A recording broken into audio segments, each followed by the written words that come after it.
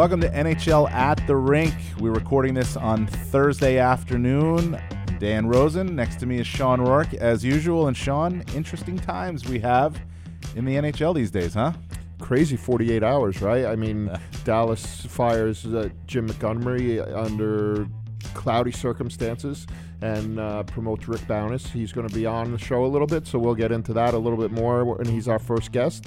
And then last night, out of nowhere, seemingly, Pete DeBoer gets fired in San Jose, a team that was playing really well for a while, that seemed to right the ship after a really tough start and then was backsliding.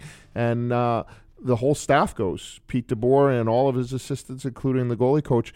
I know it's a decision that left you a little bit perplexed, might be the right term. Yeah, I guess that would be perplexed would be a good term, just because, look, they were struggling. Look, they're 0-4-1 in their last 5 games with 7 goals. They had a tough start to the season. They did right it. They went 11-2-0 from November 5th through the 30th. I just think so much of Pete DeBoer as a coach. I think he is one of the best coaches in the NHL. Certainly he has not won the Stanley Cup, but he has taken 2 teams to a Stanley Cup final, the Devils and the Sharks. I didn't think they would do it. I know they're backsliding, like you said. I just didn't think they were going to do it, because my feeling is if you're going to make this type of seismic change for hockey reasons, you better have a better replacement in place. And it's no reflection on Bob Boughner, but I think so highly of Pete DeBoer that very few coaches would be a better replacement right now. And I don't think any of them are currently available, to be honest with you. So that's why I was surprised that this happened. It's a change in dynamic. I get it. But what do you think? When the news broke, Shawn, what do you think? I thought that it was going to happen at some point, and it has nothing to do with Pete DeBoer. Look, I think both those teams that got to the Stanley Cup final maybe weren't the teams that should have been there. I think he coached them to the Stanley Cup final. That's my point. Right? I think he's a really good coach. Especially that Devils team that he coached to the final. I don't think they had much of a business being there on paper, but the game's not played on paper. But look, we've talked about this ad nauseum. You're not going to outcoach your goaltending, right? And his goaltending's been horrendous. I don't think there's any other way to put it. It hasn't been good enough to be a playoff team.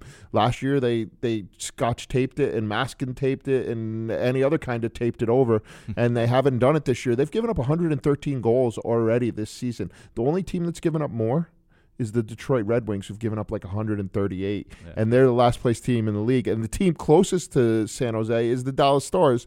Is the New Jersey Devils, who are the second to worst team in the league right now. So you're talking about historically bad goaltending for a team that considers itself a playoff team. But you say that, and I totally agree about, tough to outcoach your goaltending. He did it last year.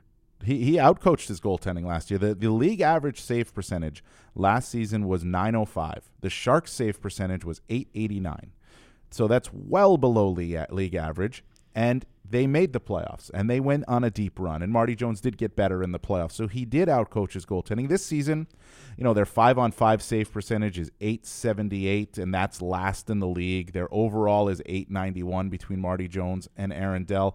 So, yeah, goaltending is the killer here. But here's another thing that needs to be said. There's a change in dynamic with the San Jose Sharks, and that goes along with not bringing back Joe Pavelski, not bringing back Justin Braun, acquiring Evander Kane in a trade and giving him a big contract, acquiring Erik Karlsson in a trade and giving him a big contract. It changed the dynamic. Bring Logan Couture, who seemed very comfortable in his role as part of the leadership core, now the leader of the leadership core as the captain. There is a comfort level, I think, that this team had with those players, and I understand maybe you don't want to give the 3-year deal to Joe Pavelski. You only wanted to give him 2. You were locked in on that, weren't going to give him the 3rd. He found the 3rd in Dallas.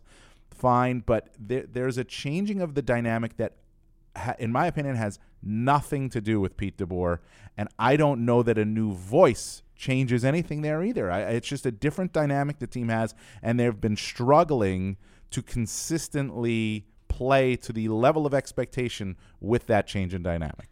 Well, there was a comfort level there with that group, but that group didn't get it done. And the players you talked about, and Carlson and Kane, were brought in to get them over the hump last year. Let me say, and it almost happened. It almost worked, but then you pay for the sins of trying to win now with the fruits of what comes later, and that's what's coming now. And this is a team that's locked. They are locked. Where they are. They have $1 million of room in the salary cap. They have 6 guys that are on either no trades, no movement, or some sort of modified no movement clauses. They cannot substantially change this team at this point. So what they have is what they have. Yeah, and let me also say that it's not a knock on Kane. I'm not saying they're bad players. No. You know, these are good players. Obviously. And they were brought in to do something. Yeah. They almost did it, and you have to pay for that. And they paid, and they're going to pay for a long time for it.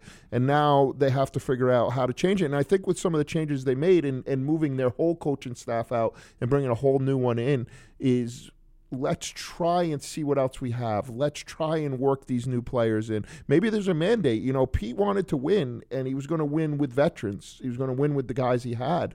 You know, maybe there's a mandate now. Let's see what else is there, and let's figure this out. Well, they have to figure it out, and maybe Nabokov, who's now the Sharks' legendary goalie of Evgeny Nabokov, maybe he's the one that can unlock Martin Jones and Aaron Dellin to get him to play better. Let's move on to the next topic. I was at the Board of Governors meeting in Pebble Beach. Beautiful setting, by the way. Really? I would have never known. Oh, my God. The pics is like a picture. It's like a painting. You're thinking you're looking at a wall with a painting. It's so beautiful there. What I liked about you being there is you didn't let anybody know how beautiful it was. Well, you didn't rub it in at all. Well, I posted a picture on Twitter of overlooking the 18th green at the Pebble Beach golf course. I don't golf. I wouldn't pay to play there. I wouldn't put myself on that course even if I could afford it. But that was after we were done working. All right. The work was over at that point. You know, Bill Douglas and I, we were lunching at that point at the beautiful setting overlooking the 18th green. You are men of leisure. Yes, right. But there was a lot to unfold at that meeting. One of the most important, I think, game-changing type meetings that I've covered in my time here. And Gary Bettman on Monday night unveiled that 4-point plan, as they called it, to address the issues that we've been seeing with racism and abuse. Some of what he was saying is part of the plan. All incidents of abusive behaviors now must be reported to the NHL immediately. If not, severe discipline, swift and severe discipline. Training program designed for all coaches and assistant coaches and general managers and assistant GMs, minor league coaches under the NHL, under contract with NHL teams. And the league's going to use an outside company to design that program. Kim Davis, the executive VP at the league, who I think is going to be very important in implementing all this. She's going to put together a committee, which is actually going to have several subcommittees to deal with various aspects inside and outside of the league. Discipline will be severe, as I said, and the hotline created for players or whoever to anonymously report, if need be, some incidents. I thought it was a lot to unfold, and progress, certainly, swift action. What did you think when you heard all about that stuff Monday night? Look, this is what we talked about last week on the podcast, right? Communication is the key. To me, this is a big business, right? And it's a business now. It's not an old boys network. It's not a sport anymore as much as it is a business. We have all these tools. Where we work in the office, we're advised on how to deal with our co-employees. We're given all these tools. We have a hotline if we have problems. Most of corporate America does, and that's what sports is now. That is. So here comes all these things to help the players, to help the coaches, to help everybody understand what needs to be done and how it needs to be done. So it's great, and it's going to continue. And like you said, it's going to continue at a rapid pace at this point. Yeah, and I mentioned that Kim Davis, the executive VP here at the NHL, I think she's going to be very important. She spoke to the media. I was there Tuesday for half an hour, and it was incredibly enlightening. And it really showed her passion for all of this and her knowledge of all this. And I thought a couple of things that were important. Like I said, the committee that she is going to form, a multidisciplinary committee, there's going to be subcommittees involved in that. That's the working plan right now. And one of them to deal with the players and the Players Association and work with them. Another to deal with content and how a lot of this is portrayed to fans. And another to deal with potentially what they call the hockey ecosystem, which other leagues, other people involved that aren't directly involved with the NHL, looking to them for advice. And this is not new, though. This has been going on for months, if not a year. Kim Davis has been here 2 years. What has happened is what's come to light in the past few weeks has accelerated the process and brought it into the public eye, which can, in my opinion, can only be a good thing because now there's some more transparency involved. Of course. And like you just mentioned, it's been happening for years. The game has always moved forward. The people in the game have always moved forward. Now with more scrutiny and more eyes on it, it's going to happen at a more rapid pace. But we're putting the resources in place, people-wise and system-wise, to be able to facilitate all of this happening. So then what comes out Tuesday morning is the news. This is not 12 hours after Gary Bettman unveiled the plan that the NHL has. We get the news that Jim Montgomery is no longer the coach of the Dallas Stars for what a material act of unprofessionalism, according to Stars general manager Jim Nill. And immediately, I think the social media world jumped right to the conclusion of this is involved exactly with what Gary Bettman's doing.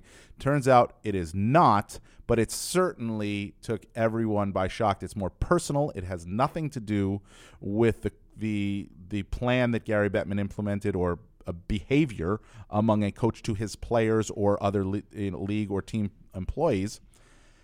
But it was a shocking development that happened, and you don't see this. We'll talk to Rick Bowness about this, but you don't see this happening at all, and it blew my hair back. I'm curious, what did you think when you saw it? I'm trying to picture your hair being blown back. Kinda maybe while you're driving your convertible at Pebble Beach. Yeah, that's right. But no, look, Jim Nill, the GM in Dallas, made it very clear that this started before, the investigation started before, but Gary Bettman announced his initiative for the NHL, so they were not linked in any way, shape, or form. It is mind-blowing. I mean, Monty was one of the best coaches in the league. He took the Stars to the second round of the playoffs last year, had figured out what was wrong with them to start this year, whatever malaise they might have had, and they've been the best team in the league since the 8th game of the season. The only team that's been better than them is the Washington Capitals. So, comes out of nowhere. You don't know how to deal with it. I remember sitting here, it was 2 days ago, but being in the office and seeing it and being like, ooh, I better make sure this isn't a fake before we do anything else. Yeah. So, that's how unusual it was. What the Stars have done since, I think, has been they've hit every note perfectly. Mm-hmm. They win their first game 2-0. The players have said all the right things. I think Rick Bowness, who we're going to have on in a couple of minutes, is maybe the perfect person for all that he's been through in his career to be able to deal with a situation that's almost unprecedented. Yeah, and let's get right to our first guest. He is Rick Bowness, as we've teed up a few times. He's coached more than 2,000 games on a bench in the NHL, 464 as a head coach, most games coached in the NHL. Rick, thanks so much for joining us. My pleasure. Always good to talk to you guys. Absolutely. Thank you. So nobody saw this coming. I don't think you saw it coming. We didn't see it coming. You've been in this game for a long time, Rick. Anything in your career prepare you for what you're going through right now? No, and to be honest, I'm still in shock. I still haven't gotten over it because, as we all know, when a team is struggling, you can somehow sense that okay, they're not listening. It needs a new voice. It needs a change. Whatever the reason is, you can sense that, and you just feel it. This came completely out of the blue, and when I was informed of it the other morning, it took me 100% by surprise. And as I mentioned, I'm still in shock, still have not gotten over it. But the cold reality is you do in this profession and everything else, you have to move forward quickly. And we had to put it behind us and get ready to play against Jersey the other night. And we gave the players the day off. And even coming in today, it's going to take a couple of weeks for things to settle down. But yeah, I was floored, still in shock, and still trying to get into the routine of being a head coach again. What made it important for you to give the players the day off on Wednesday after everything that happened on Tuesday, and then they go out and play a game on emotion probably? Why was that important to separate, I guess, give them the time away from the rink? Well, first of all, it was a scheduled day off based on the schedule. So we weren't going to change that. and we talked to them the morning of, and we talked to them after the game, and okay, we all need some time to regroup here and kind of digest what has just happened. Because I know the players, and I've read them all, their comments, they were just as shocked as we were, as the coaching staff was. So it was a good day for them to get away and kind of regroup and gather their thoughts. And but again, it was a scheduled day off. Regardless, it would have been a day off because I think everyone, because of the shock, everyone needed some time to regroup and just get their thoughts in order. You briefly mentioned when you were talking that, you could sense something like this because the team is tuned out, or the other reason, and one you've been familiar with a few times in your career, is the team's not very good and they need to make a change. This, as we both mentioned, is completely different. There's been some negatives about the Stars this year, the tough start, the inability to score goals at times. What do you like about this team as you inherit it and try and lead it to where everybody thinks it can go, which is deep into the playoffs? Well, as we woke up today, we're top defensive team in the league in terms of goals against. So what I like about the team, what we all like is that we've got a commitment to play defense, take care of our end, take care of our net. That comes first, which makes us a very difficult team to play against. The offense, it's not where we hoped it would be, but the defense is, and basically that's what got us turned around. We had a terrible start, as you mentioned, and we weren't defending and we weren't scoring. So you end up with the record that we did for 10 games. But since that time, there's been more of a focus on keeping the puck out of our zone and keeping the puck out of our net, and the record has turned around and shown that. So what we all like about this team is we do know when we are on top of our game and we're forechecking well and we're back-checking well and we're moving the puck quickly out of our zone, that we are a very, very difficult team to play against. Our penalty kill has been pretty consistent. We'd like to see the power play be more consistent. Yes, we'd all like to score some goals. But when you're not scoring goals, even against New Jersey, we'll use that as an example. We only scored 2 goals. We probably could have had 4 or 5. We give their goaltending credit. But we did a really good job defensively. So we all know that if we're going to go deep into the playoffs, as you mentioned, and we are going to, first of all, we got to get in, and we're going to be doing it with team defense being a very difficult team to play against, which is probably, with the signings that we had over the course of the summer, not how was the projections for our team, how to play. However, that being said, that's what got us the success we had last year. We've got elite goaltending, and we all defend well, and that is going to be always will be the strength of this team. One of the things, Rick, that I found interesting in your press conference right after you took over was that you said you were taking over the forwards, and that John Stevens, I believe, is now going to run the D. Why that switch? Does it have to do with what you were just saying, that the need to maybe score more? Maybe did you see some things within the forwards as an assistant that now you need to put into place? You feel you now have the power, obviously, to put into place with the forwards. No, John's run the benches for a long time as well. I know our defense very, very well. I've never worked with the forwards closely on a day-to-day basis. I want to get to know them better. When you're coaching the defense, and I've had a year and almost a half now with them, I know when they're on. I know when they're off. I know when they can have a long shift. I know when they need short shifts. I know when who can move right to left. I have that feeling, and I want to develop that with our forwards. I've got to learn them better. Okay, who needs 30-second shifts, and who can handle a 50-second shift, and who can move from center to right and it doesn't bother them. Those scenarios. And again, as the head coach, you've got to work closely with all your players. As a defensive coach, I just focused on the 6, 7, 8 guys we had here and work closely with them. Now I want to develop that same rapport with the forwards. And again, it's just, you've got to get to know your whole team. And I've got to get to know these forwards a lot better than I do right now. Rick, I want to go back to talking about the defense. You said you worked with the defense for a year and a half. To me, there's a lot of special guys on your team. There's a lot of high-end talent. To me, one of the most intriguing guys is Heiskanen, right? And how good he's been so quickly.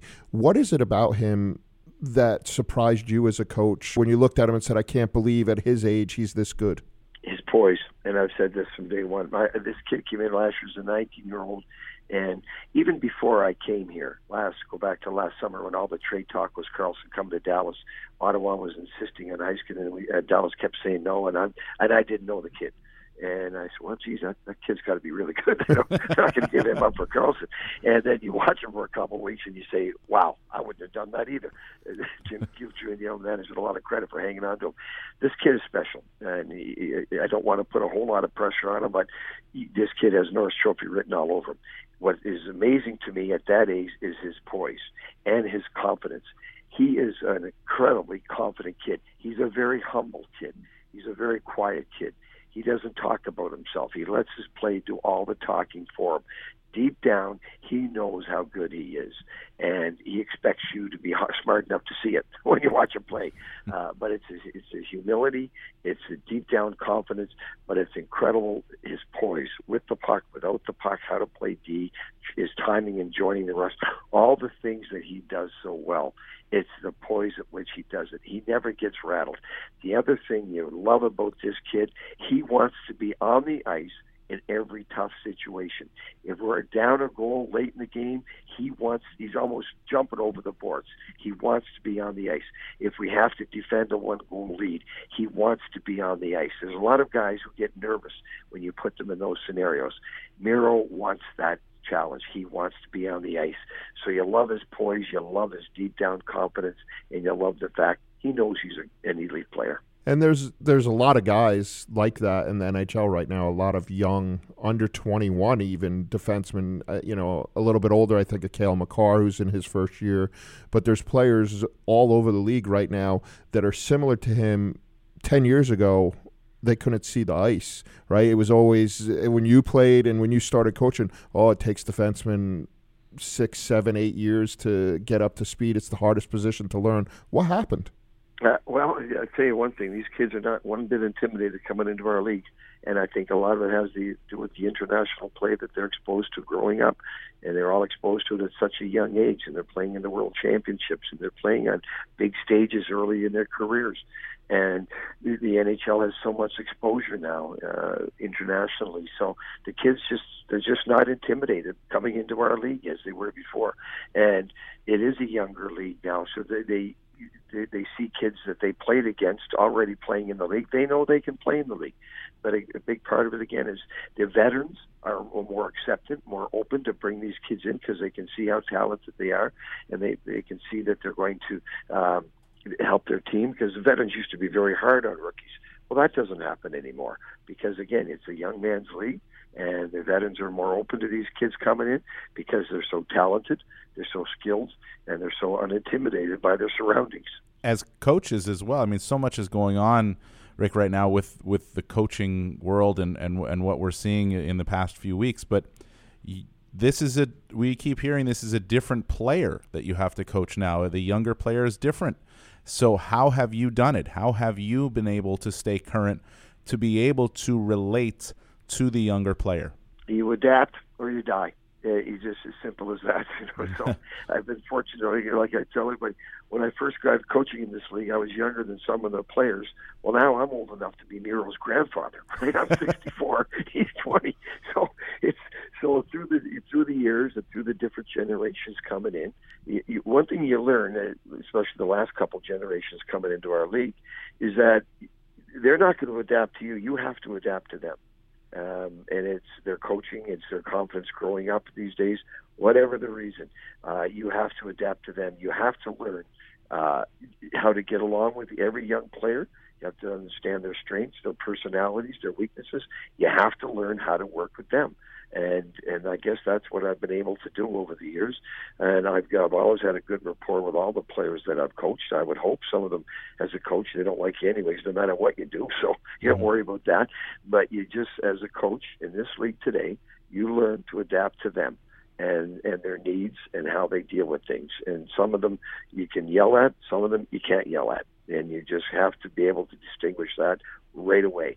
Because if you can separate that right away, you're going to build a bond with them. You're going to build a trust with them, and then you have a really good relationship with them. And that's clearly so important to today's young players coming into our league. And that's part of the broader conversation now, isn't it? With what's happening with coaches and the allegations that we've seen. I'm curious, as a guy who's been on the bench for more games than anybody else in the history of the NHL, what do you think of the broader conversation happening now and the way it was responded to by the NHL at the Board of Governors meeting with Gary Bettman's 4-point plan and the inclusion and the culture change, if you will, that is ongoing? Yeah, well, I agree totally with the steps the league have taken. Let's just leave it at that. And again, it's a different era, and you adapt to the era, and that's as simple as that. And I support what the league is doing 100%. They're taking the necessary steps, and as coaches, we support it. Simple as that. So I'm going to put you on the spot here. Who's the unsung hero on the Dallas Stars right now? Well, our goaltending speaks for itself. Esa Lindell. He's another underrated player. Like, he's our top penalty killer back there. He's been on the power play. He plays against the top players. He's physical. He's reliable. You don't hear about him because you hear about Heiskanen and everybody else. But Esa Lindell is not only a great person, he's one of the top defensive players in the league. There's a guy, you could put him in the top 4 on any team in this league. He's just reliable. He's consistent. He's competitive. He's low maintenance. He just shows up every day and goes to work. Another very quiet guy. He just comes to the rink and does his job. As coaches, you love players like that. You put him on the ice, you know exactly what you're going to get. He can play in any situation, and you just develop a true trust with him. And he doesn't get a lot of hype, but from a coaching perspective and a teammate's perspective, that puck drops every night. We know exactly what S is going to bring to the table. You throw Klingberg in there, and you got a pretty good top 3. I think maybe you should have stayed with the D. Oh, I'm not that far. I told him that. Hey, I'm not that far away, and you're not getting rid of me that easy. You're right down the bench. Right down the bench, right? I'm coming down to bug you. Do not think forgotten about you. So, no, I've got a good rapport with all the D, and I'll continue to do that. And another guy, Jamie Oleski has played incredibly well for us. He has stepped in and just played 15, 18 minutes every night, and we're very happy with Oleski. He's just been doing a great job for us. We've talked so much in this interview, Rick, about players on the team, the other coaches, and everything. What is it? I mean, this opportunity, as maybe not the way you want to get it, but I know you've wanted to be a head coach and you've wanted another chance. It's been more than 15 years since you last coached. What does this mean to you to get this opportunity now at 64 years old? Well, it is bittersweet because there's absolutely no way when I came here last year that I ever imagined this scenario happening. Monty was a young coach. He's going to come in here. He's going to be here a long time. I wanted to come in. I wanted to help him. I wanted to get back into the coaching right away. And this is the spot I chose. And this was the last thing that I ever saw developing. And I would hope that this would open up other doors and some opportunities. So it's been very, very bittersweet. This is not the way I wanted to get another job. I'm very, very honest about that. This is the last way I wanted to get another head job. And now that being said, I've got to make the most of it because it's probably my last kick at it. I'm 64. We're a lot more behind me than ahead of me, and I get that. So it's unfortunate that I had to get this job this way. But now I'm just going to try to enjoy it and do. It's what we do every day. We do the best job we can. The end result is the end result. Whatever it is, it is. But I'm going to try to enjoy it as much as I can. And again, this is the last way I wanted to get another head job in this league. One thing Jim Nill did say in his press conference is this is our coaching staff for the rest of the year. Does that give you the security that maybe you need to implement and do what you want to do now that you are in charge, now that you are the head coach? We don't need to make a lot of changes. Again, it's usually when a coach takes over a team, they're struggling, and you've got to make changes. We've been playing very good hockey lately, and Monty and I have always been on the same page. So, I was just asked that earlier with other members of the media, like, how are we going to put your footprint on it? Well, we're not. I worked very closely with Monty last year and this year, and so my fingerprints are all over this team as well. So we're not going to make a lot of changes. We know how we have to play to be successful. We implemented those systems in last year. We changed the culture here last year. So Monty and I have worked very closely on putting this team where it is today. So to sit here and say, oh no, we're going to make a lot of changes, no, that is not happening. We're going to continue to play the way we've been very successful playing, not to the last half of last year and into the playoffs, and after the first 10 games of this year. This is how we are going to play. So there's not a lot of drastic changes. I'm taking it over a team that's playing good hockey. I'm not taking over a team that's struggling and needs a new voice and needs a lot of changes. That's not going to happen.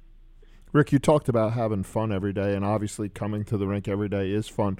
But as an added bonus, 2 weeks from now, which is somewhat a little bit more than 2 weeks from now, which is somewhat unbelievable, the Dallas Stars are hosting the Winter Classic at the Cotton Bowl.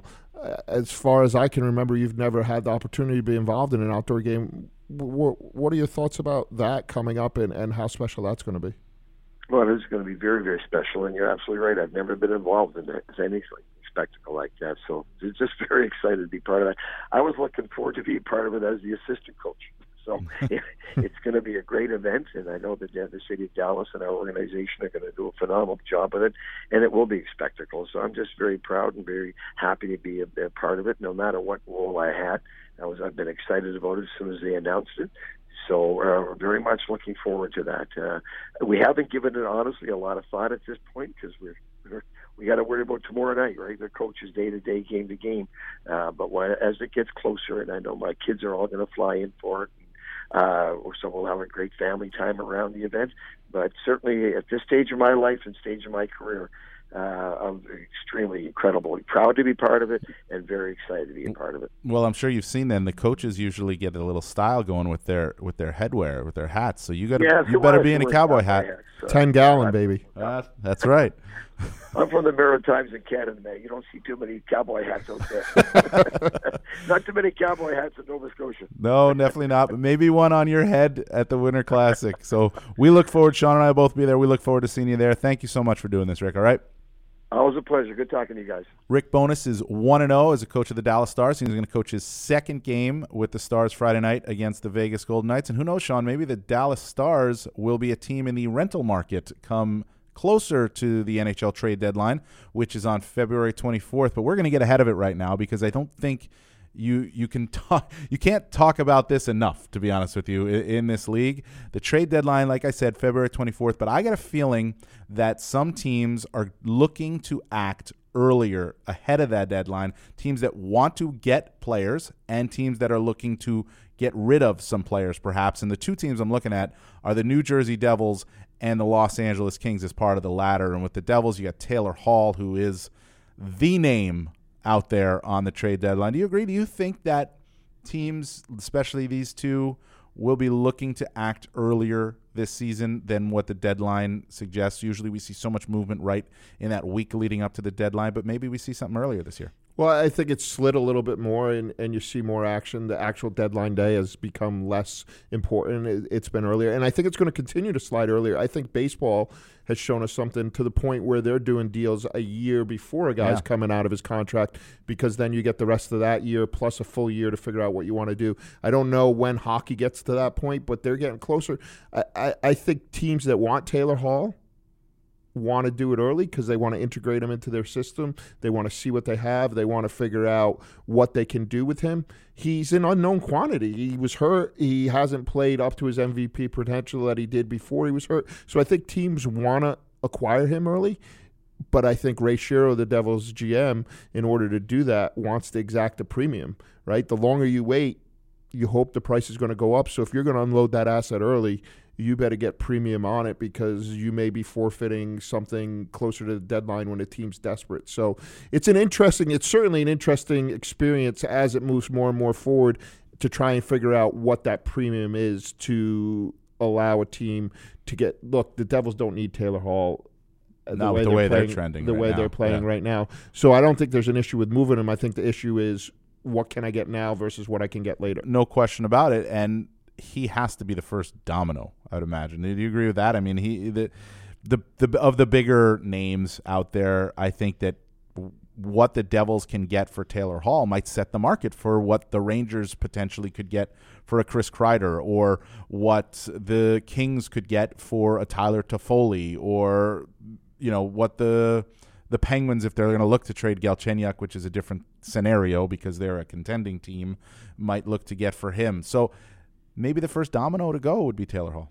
Maybe, but if I'm a smart GM, maybe I go to Ottawa and see what I can get for Pajot. I agree. Right now, because it's not even as a rental. Like, I think that's a kid that's hitting his prime. He's going to be a UFA, and I don't know that Ottawa is going to want to or can afford to have him back. So maybe you move in, you pay a premium, and you know that he's at the prime of his game right now. A lot of these other guys that you talked about have some baggage with him, right? Mm-hmm. Galchenyuk has 2 goals. Toffoli, Kreider. There's questions about all those guys. I don't know that you have a lot of questions about Pajot right now, and I think you could get him not on the cheap, but cheaper than some of those more bright light names you just talked about. Kreider's an interesting one too, right? I mean, David Quinn has outwardly said the impact it would make on the Rangers if they were to make the playoffs this season, and in what is still technically considered a development year for them, I guess, but they're in the mix. They're not in a position right now to do so. If it ended today, it doesn't end today, but they're in the mix, and they've played their way there. And yet Chris Kreider, on the last year of his deal, if they were to look to trade him, do you wait? Because if you wait, now you're in a position in mid to late February where maybe you're still in the mix, and now you're wondering, do we trade him? We need him. How big is a playoff berth here? That's another interesting one. No, you trade him. I mean, even if you're close, you trade him because, look, you got to be honest, right? And you could say all you want. You win, you get in, you can win. You're going to tell me that the Rangers in at the 7th or 8th spot are going to fight their way through the Islanders, who might be the best defensive team in hockey, the Bruins, who we've argued might be the best team in hockey, or the Capitals, who are the best team in hockey right now. They're going to have to get through at least 2 of those 3 teams. Throw the Penguins in there. Throw a couple other teams in there. You could be the biggest optimist in the world, and now you're saying Chris Kreider is going to help us get to the Stanley Cup final versus what Chris Kreider is going to give us for next year and the year beyond when that development year takes full fruition. I trade him even if I'm in a playoff spot in late February. So that's the thing. Does it lead you to trade him earlier is the point? Like, do you not wait to get to that position? But, Chris Kreider has to increase his value too. Yeah, well, that's what I think. You set your price and you wait. It's like StubHub, right? You pick the price you want to go to the game. You wait until it hits, and then you jump. And then if you don't and you still want to go to the game, you adjust your slider the closer it gets to game time. I guess so. There's another team, too, the Maple Leafs. They have 5 pending UFA defensemen in Tyson Barrie, Jake Muzzin, Cody Ceci, Justin Hall, and Martin Marincin. And what if they're on the bubble? What happens there in Toronto? That's the million-dollar question, dude, because they're going to be under more scrutiny than any other team. Oh, my goodness, yeah. Right? And they've stated that this is the team. The expectations to win. Yeah, and they signed all those guys to big contracts, and they said, now we have the team that can win. If they're out of it, like out of a playoff position, not out of, I don't expect them to be out of it, but if they're out of a playoff position, maybe you can move one of those big ticket guys to get a little flexibility to bring something else in you need, maybe a little bit of grit, and say, now we're ready for the playoffs. But I think they're somewhat stuck where they are. I think they're stuck where they are. Look, the Capitals have Braden Holtby and Nicholas Backstrom too. I don't think we see them moving either one of those guys. No, I wouldn't think so. The wheels would not only have to come off, they would have to end up in the next county. That's a perfect segue to bring in our next guest. We got Tom Gulitti, who covers the Capitals for us at NHL.com. You are entering this discussion, as Shawn and I were just talking about Braden Holtby and Nicholas Backstrom and their futures. So you cover these guys. What do you think happens now with Holtby and Backstrom at the end of this season? I think we can safely say they won't get traded because of where the Capitals are, but how do you think this plays out? I think Backstrom will be re-signed to some contract at some point. I don't know when, but they've been working on it, and he apparently is representing himself. He said he's representing himself, so his agent's not involved. And usually when something like that happens, that means there's some common ground that they're going to get something done. Braden Holtby is the trickier question, I think. I don't believe he will be traded. No, they have a chance to win the Stanley Cup. They're not going to move him. But there's the situation with the salary cap. They have an expansion draft coming up in a couple of years where they can only protect one goalie, and they have Ilya Samsonov, who's working his way in this year as the backup and has played pretty well. And so you think that Samsonov is the heir apparent. So eventually they might move on, but you have to see. I think they're going to have to wait and see how this plays out. If Braden Holtby has an unbelievable season and he's the heart, he wins the Vezina Trophy and they win the Stanley Cup again, then you have to figure out a way to get him, and to keep him, and then you maybe have to trade somebody else, and then maybe that means they move on from Samsonov as well. But that to me is like that's going to be the one thing they're going to have to figure out after the season, and they're going to let it play out, I think, as the season goes on. Well, because it'd be awful early to make that decision on Ilya. I mean, it'd be 1 year of backup. Obviously, played well in Russia, but you're talking about maybe walking away from a guy who could win you multiple Stanley Cups at the end of the window of your biggest star players. Exactly. I mean, I think he's the goalie of their future, but I'm not. I think eventually they probably will move on from. They probably will move on from Holtby, but there is definitely a possibility. There's a way that they keep him. It would have to be moving somebody else, moving a defenseman, moving someone to clear a salary cap space because they're really tight against the cap too. So they might not be able to afford keeping Braden Holtby for next season and beyond that. Do you get a sense that he would take a short deal, or are they going to have to commit to him to sign him? I don't have a sense either way on that. I know he really likes it here, but this is a situation where this is his opportunity to have his security for a long term going forward, and it might be his best chance. So I don't know if he's going to give up that opportunity and say, I'll see where we are in 2 years or something like that. But I guess he can't rule out anything. He really does like it here. But I think he sees, he knows he's a smart guy. He sees Samsonov is there, and as long as Samsonov is here, you got to figure that they're going to eventually pass the torch to him if they're both here. Tom, you wrote after the Capitals beat the Bruins Wednesday that game had sort of like a Stanley Cup playoff feel, and obviously with the two teams, it's not surprising. I find it mind-blowing that the Capitals have won 16 of their past 17 games against the Bruins. It's nuts, and another stat that blows me away, 24-0-0 when Nick Backstrom gets a point in a game against Boston, and he, of course, had the assist on John Carlson's game winner. What's your takeaway from that game last night? Maybe from the Bruins' perspective, too, because that's what you wrote about. Yeah, Boston, during this streak, it's not like Boston has had a bad team either. They've had a really good team. That's why it's amazing to me. Finding ways to not win those games, or the Capitals keep finding ways to win the game. Right now, I think Boston's going through a little bit of a lull.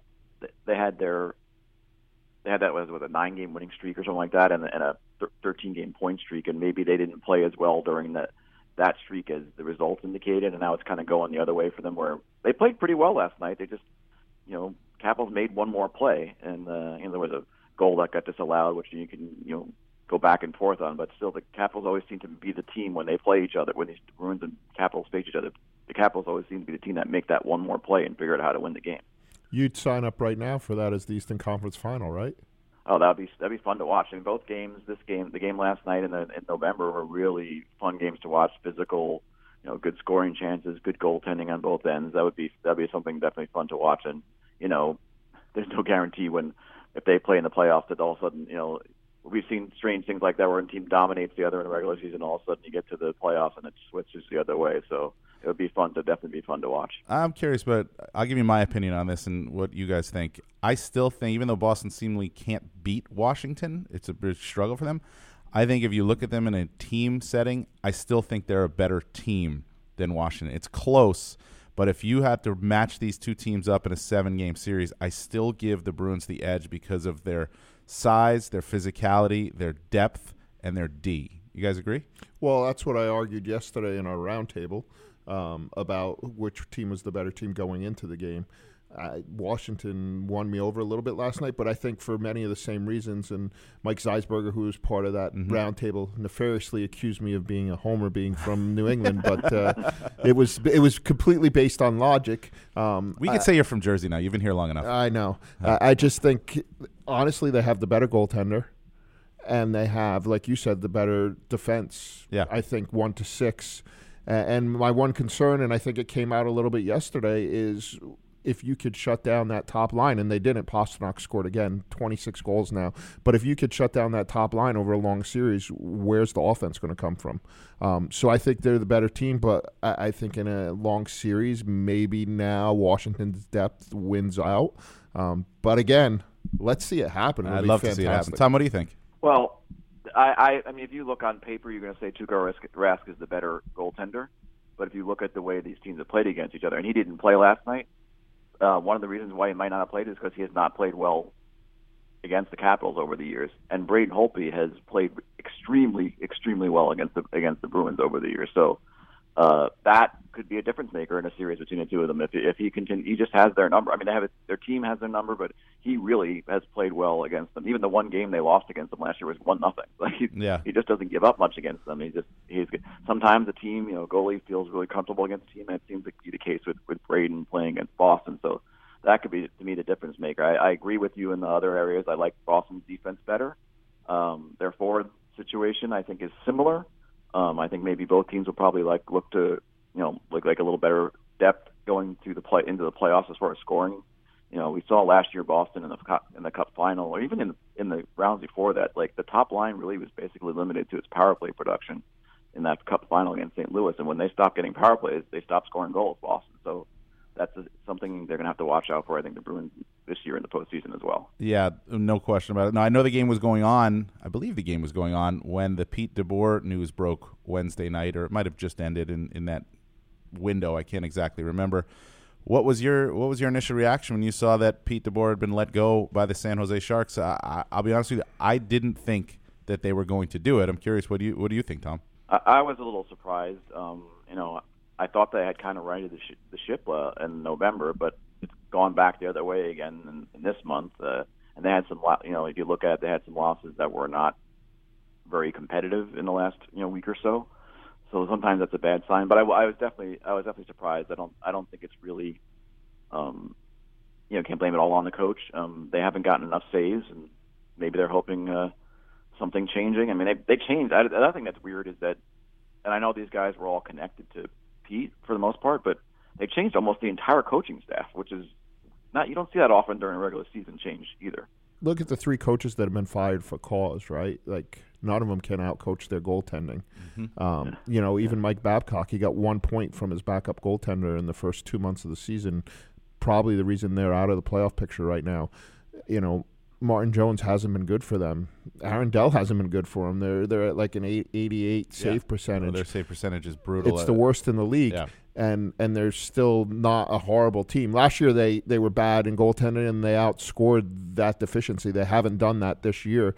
But yeah, I don't know that it's Pete, and I think maybe they just needed a completely new reset voice to get that team to respond.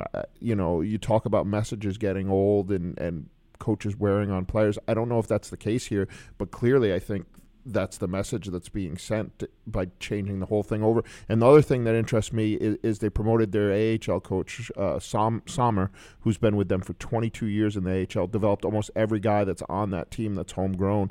Is this, Wilson saying we're going to go younger now? If they can. I mean, they're so tied to who they are by the salary cap and everything else and the no-move contracts, and we'll probably get into that a little bit more at some other time. But can they go younger if they want to? I don't know. I mean, when you bring back Joe Thornton and you bring back Patrick Marleau, I mean, that their die is cast at least for this season, isn't it? I mean, maybe you want to go beyond this season, but wasn't it the idea to win with what they have right now? So I don't know. Maybe they've decided to change their path midway through the season, or not even midway through the season. But if you look at the standings, the West is wide open as far as those spots. I mean, you saw Calgary win 6 in a row, and all of a sudden they're 2 points out of first place in their division. That could easily happen with. I would not be surprised if San Jose makes a charge and they're in. Someone asked me yesterday before Pete was fired if they thought they'd make the playoffs, and I said yes. So I don't think that this changes that to me. Well, part of the reason I would think yes too would be Pete DeBoer, because I think he's a very good coach. Do you think obviously there's teams out there who are looking. There's a lot of good coaches out there now. What do you think about a potential reunion with the Devils for Pete DeBoer, Tom? You covered that. I mean, you were there covering the Devils at the time. It's a different organization now. Different people in the organization. It's completely a different organization now. And I'm wondering how many players are even left from when Pete were there. I think maybe Andy Green and Travis Zajac, maybe Damon Severson. That might be it. I mean, but I don't know if that's right fit for him or for them. And they're really. I do think he would help them with their structure, and which is something they need. But I think for him, he might be a good fit for a team that's ready to win. He's gotten some teams that maybe have, had underperformed previously to kind of to pick up their play, and a veteran team sort of situation. So if something like that opened up, I really think he could make a difference. But maybe maybe he wants to kind of start from scratch with somebody. So it'll be interesting to see. I just don't know. When Ray Shero came in, he kind of made it clear he wasn't looking back in their past, and they had an opportunity to have Scott Stevens even on their staff just as an assistant, and they didn't do that, and so I feel like it's kind of he's going with his own direction. I wouldn't see him going back in that direction and bringing someone from the Devils' past in like that. But they do have those guys. Patrick Elias helps out a lot, and there's some other guys in that organization. I kind of get the sense that Pete might take some time off. It's been a long run for him. 3 different teams, three bad endings. Like maybe he's got a little cushion now. Maybe he takes a year off. His son plays at BU. Jack DeBoer plays at Boston University. Maybe it's an opportunity to go see him play a little bit. Yeah, I could see him definitely sitting out the rest. Not coaching the rest of the season. I mean, he got let go by the Devils infamously on Christmas Day that when he got let go, and he sat out that rest of that year, and he ended up landing with the Sharks the next year. I could see something similar happening with him. But coach is coach. I don't know. So if someone really offered him a good opportunity mid-season, I think he would definitely think about it. The funny thing you mentioned about New Jersey, I think he finally just moved. He had a home in New Jersey for years after he left, after he was let go and was coaching in San Jose. His family was living there still, and I think they finally got rid of that home last year. So it'd be weird if he ended up going back. No question about it. Last one for you. You're going to the U.S. Hockey Hall of Fame inductions tonight, Thursday night, and you drew the assignment of Tim Thomas. You're welcome. Shawn gave you that assignment. What do you want to hear from Tim Thomas? What are you looking forward to hearing from Tim Thomas? I'm just interested to see, hearing what he's got to say about, hockey. And, I know when they announced and he was one of the inductees, he said he basically is not involved in the game and barely watches. I think he said winning the Stanley Cup final last year was really one of the first times watching the Bruins there was one of the first times he watched hockey since he retired. So interested to see what he's doing with himself. If he's want to tell us what he's doing with himself. I think last night's game might have been the first game he's been at since he's retired. I don't know. I just want to find that out too. Just want to see what he's been up to and what he thinks about. Maybe does he want to get back involved in the game? Is he just happy being kind of on his own and he just doing his own thing and it seemed like he really I don't know, the guys in Boston last night that that he played with, like Chara and Marchand and Bergeron, they were really happy to see him. So I wonder if maybe seeing them would have maybe sparking him and say, hey, maybe I missed it some. It just seems like he's been so away for so long, since he's retired. Whatever, is it almost 5 years now, more than 5 years now? That I want to hear what he, why and what does he want to, what does he want to do with his life going forward? What is he hoping to do with his life going forward, or does he just want to kind of be left alone? I'll tell you what, if he decides to do anything in hockey, he's going to be good at it. Tim Thomas is one of my favorite stories in the history of hockey. Like, he came out of nowhere, playing high school hockey, gets a scholarship sight unseen to go to the University of Vermont. They never saw him play, stole the starting job, went to a national championship, and then kicked around in Europe forever in the minor leagues. I think it was, 7 different countries he played in before he finally made it to the NHL, and then brought a Stanley Cup to the Bruins and had 2 great years, 2 all-time years. So, and the whole time he did it with a huge chip on his shoulder. So if he comes back, he's going to be driven, and whatever he does is, I think, going to be fantastic. Yeah, I mean, he obviously was the work ethic that he had, was the thing that carried him. Maybe, maybe more than his talent, and he obviously had talent too, but, you don't wait, he took until he was 31 to basically establish himself as a full-time NHL player. A lot of guys give up before then, so that tells you a lot about him, that he just he wanted to do it, and he finally was rewarded. Well, enjoy the assignment. Enjoy the ceremony for the U.S. Hockey Hall of Fame tonight, Tom, Thursday night. Thanks for joining us. Thanks for having me on. You can follow Tom on Twitter at Tom Gulitti NHL, and he'll be covering the U.S. Hockey Hall of Fame induction ceremony Thursday night in Washington.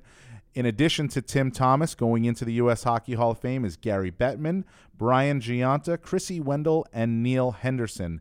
And Shawn, we touched with Tom on the Braden Holtby, Ilya Samsonov situation, and it's maybe not the same with the New York Rangers because Henrik Lundqvist still has 1 year remaining on his deal where Braden Holtby can become a UFA at the end of this season. But they're also in a similar situation with Henrik Lundqvist being the franchise goalie, still signed. And then you have Alexander Georgiev playing well and Igor Shesterkin playing in Hartford. Yeah, look, I look at it and I don't envy the New York Rangers. I don't envy Dave Quinn. I don't envy any of them and how they figure out how to handle this. When I look at it, what it reminds me of is Marty Brodeur in New Jersey. A little bit of a different thing. He was out of contract. They were like, that's it. We're going to move on. Hope you retire. And he was like, no, I can still play. I'm going to St. Louis. And that worked out how that worked out. But you're going to have a very similar thing here, right? We talked a little bit about the Rangers and Kreider and where they are. And next year, if they want to win, if they think they're in that window, and the rookies, the young players, are playing better than in Lundqvist, what happens if it's not an even split anymore? What happens if one of those two guys gets really hot and Lundqvist has to play 15 to 17 games? We may see that at some point this season, though. I mean, that's the thing with the Rangers is they're playing the hot hand. David Quinn rode Georgiev for a couple of straight starts. He then rode Lundqvist, who was playing well, and he went back to Georgiev, and he was winning some games, and They've both been good. I mean, the goaltending for the Rangers has been maybe the brightest spot on the team simply because they give up a ton of shots. They don't have the puck a lot, and their goalies have to be good, and they've been good. But I think at the end of the season, and I don't think they have to do anything right now, but at the end of the season, with Lundqvist still having 1 more year left on his deal and a no-move clause, I think the Rangers are going to have to accelerate the process of choosing who is their future number 1 goalie and deciding between Georgiev and Shesterkin at that point, even if it means they don't have all of the knowledge they need as Shesterkin at the NHL level. Maybe they make that decision before the trade deadline this year. I know a couple of teams that need a goalie. Maybe there's enough evidence there that the Toronto Maple Leafs, who need a backup, think Georgiev is good enough to do it. Right? And the Rangers don't think that they're good enough to get in the playoffs. Again, it comes down to premium. If the Maple Leafs are willing to pay that premium, maybe they make that move right now. It's possible, and I think you hit on it too. Where's the Rangers situation?